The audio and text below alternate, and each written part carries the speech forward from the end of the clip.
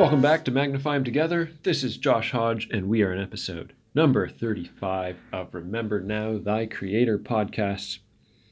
All right, just like recently, we have another student interview about an animal supporting intelligent design.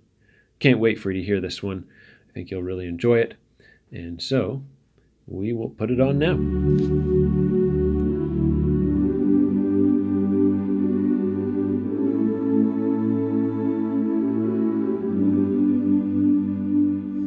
Okay, we are now joined by Kaylin Abel, who's going to tell us all about the Rosella parrot and some interesting facts about the Rosella parrot, some unique features, and why it supports the fact that there is an intelligent designer.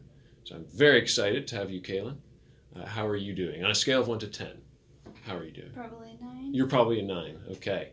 By the end of this, I hope you're a 10. Well, let's see how it goes. So, the Rosella parrot, there's all sorts of unique features. I know you know a lot about the Rosella parrot, but maybe start with the feathers. What is unique about the parrot's feathers?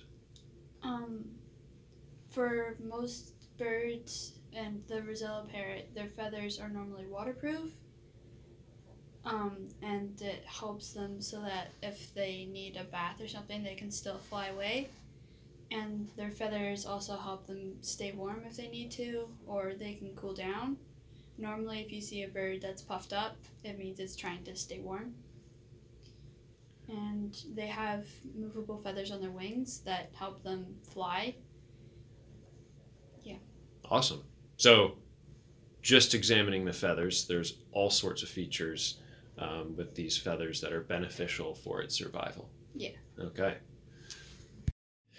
Now, Kaylin, tell us about the beaks of these birds. So their beaks are made out of bone, I think, and they're curved, and it helps them to climb. It helps them to open shells of nuts. It helps them to eat. They pretty much use it as a second hand. Oh, as a second hand. Pretty much. Huh. Or a third hand. Yep. Right. I guess it would be a third hand. I like that. That's good. Okay. Well, speaking of hands, what about their feet?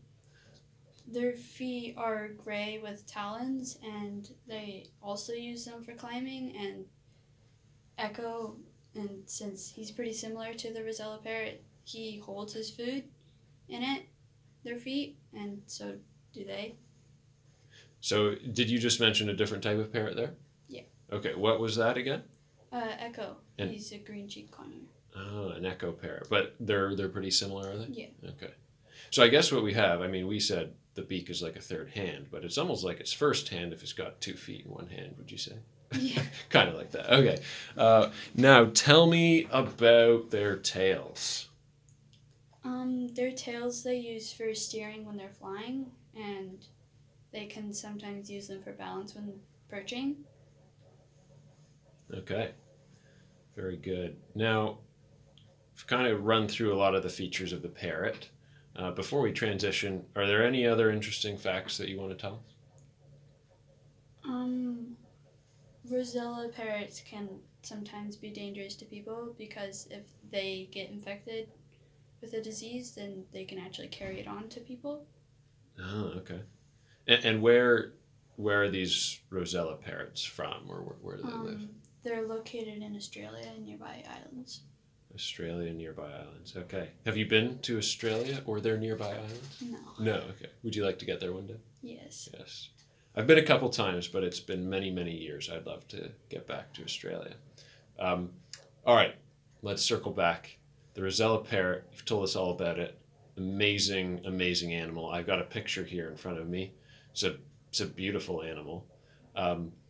When you think about that animal and the research that you've done, what do you think? Do you think this was intelligently designed, or do you think it came about by chance? I think it was intelligently designed. And why do you say that? Because for birds, they need light bones so that they can fly, because if they had bones like we did, they wouldn't be able to get off the ground. And their wings need to be strong enough to support their weight. And it's just amazing that they can fly in general. Yeah. And they also need like a lot of calories and stuff for food to survive. And I think if they're created by chance, I don't know if they would have been able to survive. So, to reiterate, you're saying when you think of all of these features, there's no way with the complexity, with the different levels of their features and the different things that they need in order to survive, that would have happened just by chance. Yeah. Okay. No, I think you've done a wonderful job of explaining that and sharing with us what you know about the Rosella parrot.